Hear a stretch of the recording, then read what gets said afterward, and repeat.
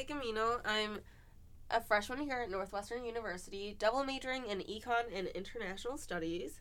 And I'm Maria Camaño, and I'm also a freshman here at Northwestern, and I'm majoring in journalism. For this podcast, I think we want to clarify that what we mean by Latin music isn't just Latin artists. Like, we're not just going to be out here talking about, like, Selena Gomez. Or Demi Lovato. Yeah, or, like, anyone who's, like, remotely, like, just Latino but makes music in English. Like, we're talking about, like, real Latin American, like, artists. Yeah.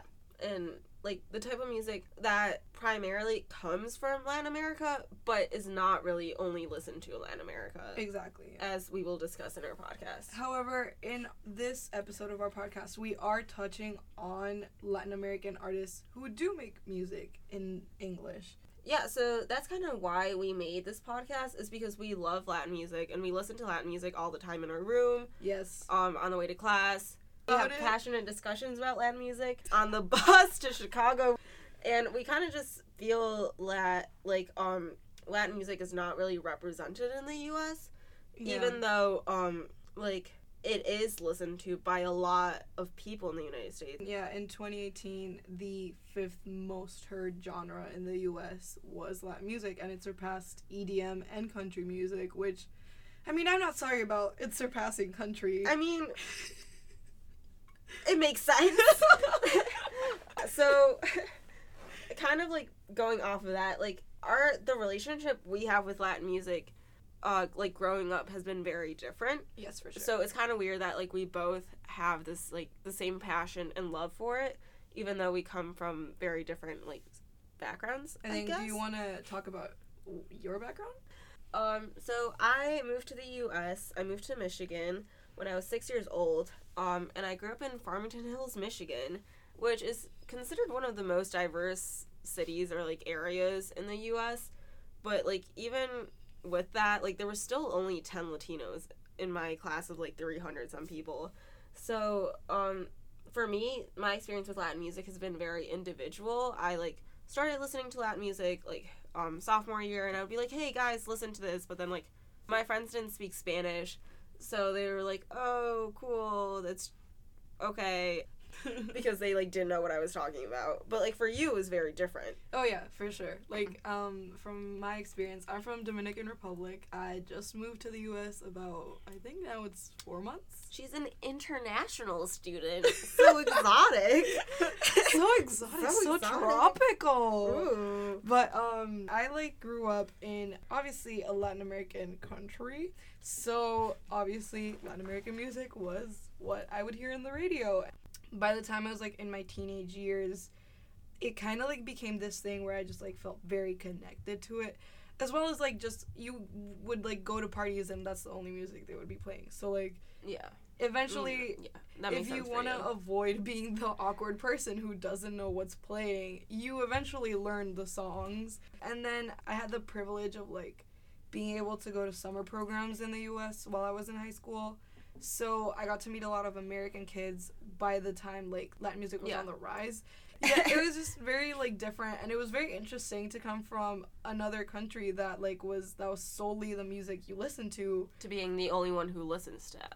Exactly. Kind of, yeah. And also, like, the idea of, like, people being more open to it, I guess. Like, I was more surprised by people being like, oh, I want to listen to this, can you recommend, like, songs for me to listen to, than, like, them being like, oh, she listens to Latin music, but, like, that's it. Like, yeah, I mean, I think, like, we're kind of talking about this, too, like, there's definitely been a change in the U.S. recently, in which people listen to Latin music more, like, so also just, like, another introductory thing for our podcast, we're mostly focusing on reggaeton and urbano, which are, like, under the umbrella of Latin music. Yes. There's obviously a lot more. There's banda norteña, classic Mexican, like, Jose Miguel. Not Jose Miguel, that's my uncle. That's my stepdad. Luis Miguel and Jose. But, yeah, and so first we wanted to start with some misconceptions about reggaeton. Oh, yes. I guess we both have had this experience where our parents were like, oh my god, reggaeton? Yeah, like, I told my parents I'm doing a podcast on reggaeton, and my mom was like, reggaeton, like, she was scandalized. If you listen to, like, some of the big reggaeton, like, and urbano, like, hits, they're kind of, like, the language they use sometimes can come off as kind of vulgar. Yeah, it's kind of, like, dirty. Yeah. But we've talked about this in the past. Like, we both think that it's very, like... It artist, wouldn't make sense if they didn't use that type of language. Yeah, like, the more you listen to reggaeton, the more you can tell that, like, the words they use it to either catch people's attention. Yeah. And then they also use it ironically. Like, these artists know what they're doing. Like, oh, for sure. They put a lot of thought. Yeah, like, it's true art. Yeah. Yeah.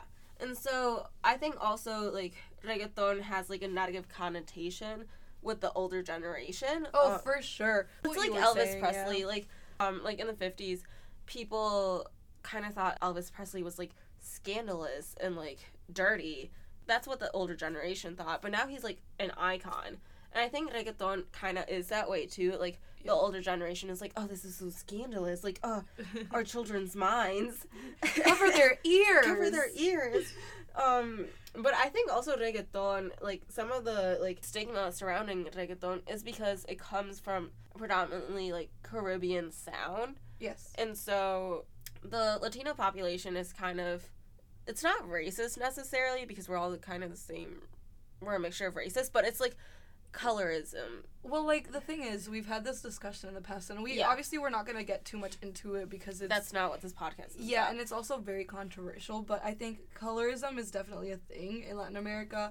It's just stereotypes. Yes. So, like, so, like, the older generation has, like, a stereotype for, like, what reggaeton is. Yes. And, like, it's subconsciously racist, but we're not gonna really get into that. But yeah, so earlier we were talking about how recently we've seen a rise of Latin music in the U.S., and I think the first one, like, we have to give it credit as much as we hate to. Yeah, I mean, there's been, like, some hits here and there, like Danza Kuduro and, like, Gasolina, like, those still go hard everywhere. Yeah. But the first one, like, that really resonated with people. With the American public. Was Despacito.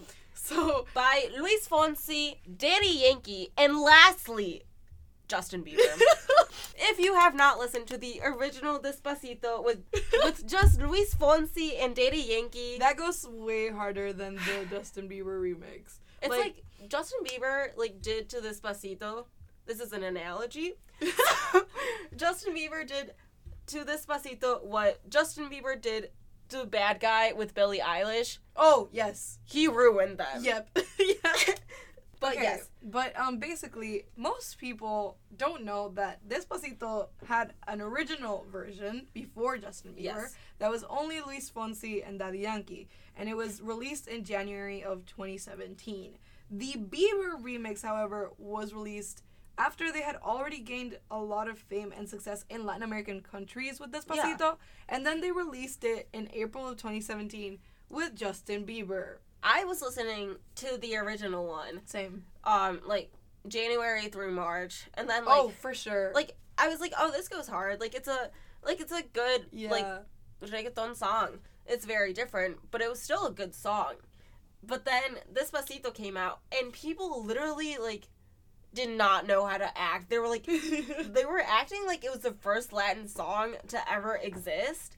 But now, like, today, whenever I hear Despacito, like, the remix, whenever it comes on shuffle, it's just a reminder that I have to get my shit together, because Despacito to me now represents all that is bad in the world.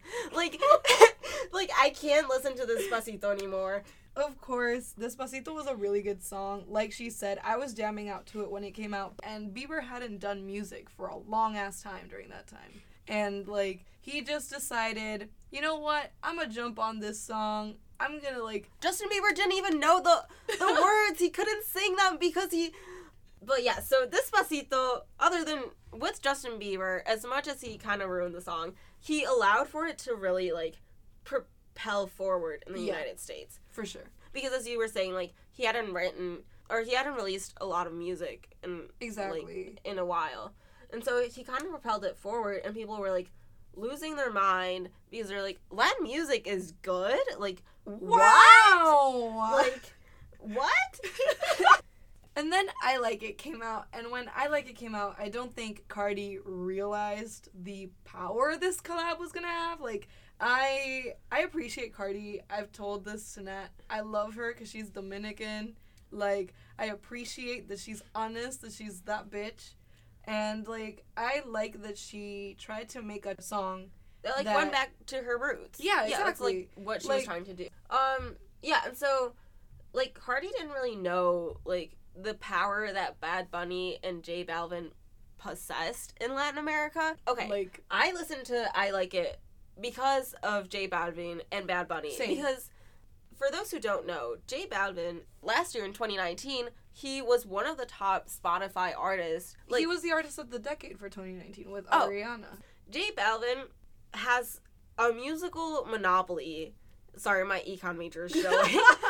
He has a musical monopoly of the Latin American music industry, in a sense. So I listened to I Like It because of that. But Yeah, then, same. like, my American friends, they were like, oh, Cardi B, like, this is such a new song. Like, oh, it's so good. I'm like, yeah, did you listen to Bad Bunny's verse? It goes so hard. And they're like, who's Bad Bunny? And I'm, like, melting on the ground, like, ugh. But, no, yeah, like, I told Nat when we were having this very heated discussion at, like, 11 at night in our dorm that I think that without I Like It, Latin music couldn't have stayed relevant. Yeah. Like, I think Despacito was kind of like what you would say, like, a one-hit wonder, I guess. Kind of, yeah. It was like what, like, it was like put a sampling people's minds into, like, oh, Latin music is okay, I guess. It's like a little sample, like, yeah. Oh, like, ooh, that was kind of good. They saw that it was successful, and then they released this, which was just amazing. It was the song of the summer. Cardi herself said in an interview with W Magazine that she never thought that it would, like, take off like it did. And, like, in 2018, Apple Music released that I Like It was the 6th most streamed song of that year, which is crazy. Yeah. Because, like, no Latin song had ever reached that point before. Yeah, and especially with streaming, it allows, like, music to be so much more globalized. Exactly, yeah. Yeah, so, like, music has been able to be listened to around the globe so much more easily because of these streaming services such as Apple Music and Spotify and all that. And so, like, this has kind of allowed for Latin music to be on the rise in the U.S. So, like, how do you feel about that? Like, that's, like, some of our closing remarks, I guess. I feel like it's good. I think music, however, is something that is very global. And I think that I am very pro listening to other cultures' music. Yeah. I feel like other people listening to Latin music makes it also so that, like, Latinos are kind of heard out a little bit more. Yeah, I feel like it allows us to feel like we're more part of the American culture, but I still feel like there's a very long way to go. Like, but I guess you could also make that argument that there's a long way to go for everyone. Yeah. Kind of. I mean, I feel like overall the music industry is very whitewashed. Yeah. Like, for sure. Like, I Like It even, which was the biggest, like, Latin American song. They do swear in both English and Spanish in the song, for those who don't speak Spanish. Yeah. Like, they say all this stuff, and, like, the American, like, government or, like, censor people or whatever. Yeah. The Federal Censorship Commission or whatever. AP Gov showing through. They, like, censored the, like, English, like, swear words. They censor the N-word, but then they don't censor, like, chingar and cabrón, which are, like, for the large majority of Spanish speakers in the U.S., they know what that means. Oh, for sure. So, like, I think that's kind of ironic, and it really shows how, like, the American public doesn't fully, like, understand. In the end, what we're trying to say, and what I think also we're trying to achieve with this podcast, is that we want more people to be able to listen to Latin music, understand it, even if you don't understand Spanish. We're here to try and ease you into it. So, along with our podcast, there's going to be a playlist with each episode. I'm curating the playlist. So this week, it's, like, some of the songs we mentioned in today's podcast, and also some songs by artists that we're going to be covering the next episodes, because the next episodes, we're diving more into different artists. And just their history. How have they been affecting Latin America? How have they been, like, changing the music industry? Just more about, like, specific artists. And that is it. So tune in next time, or whatever. This has been Natalia Camino and Maria Camaño on NBN.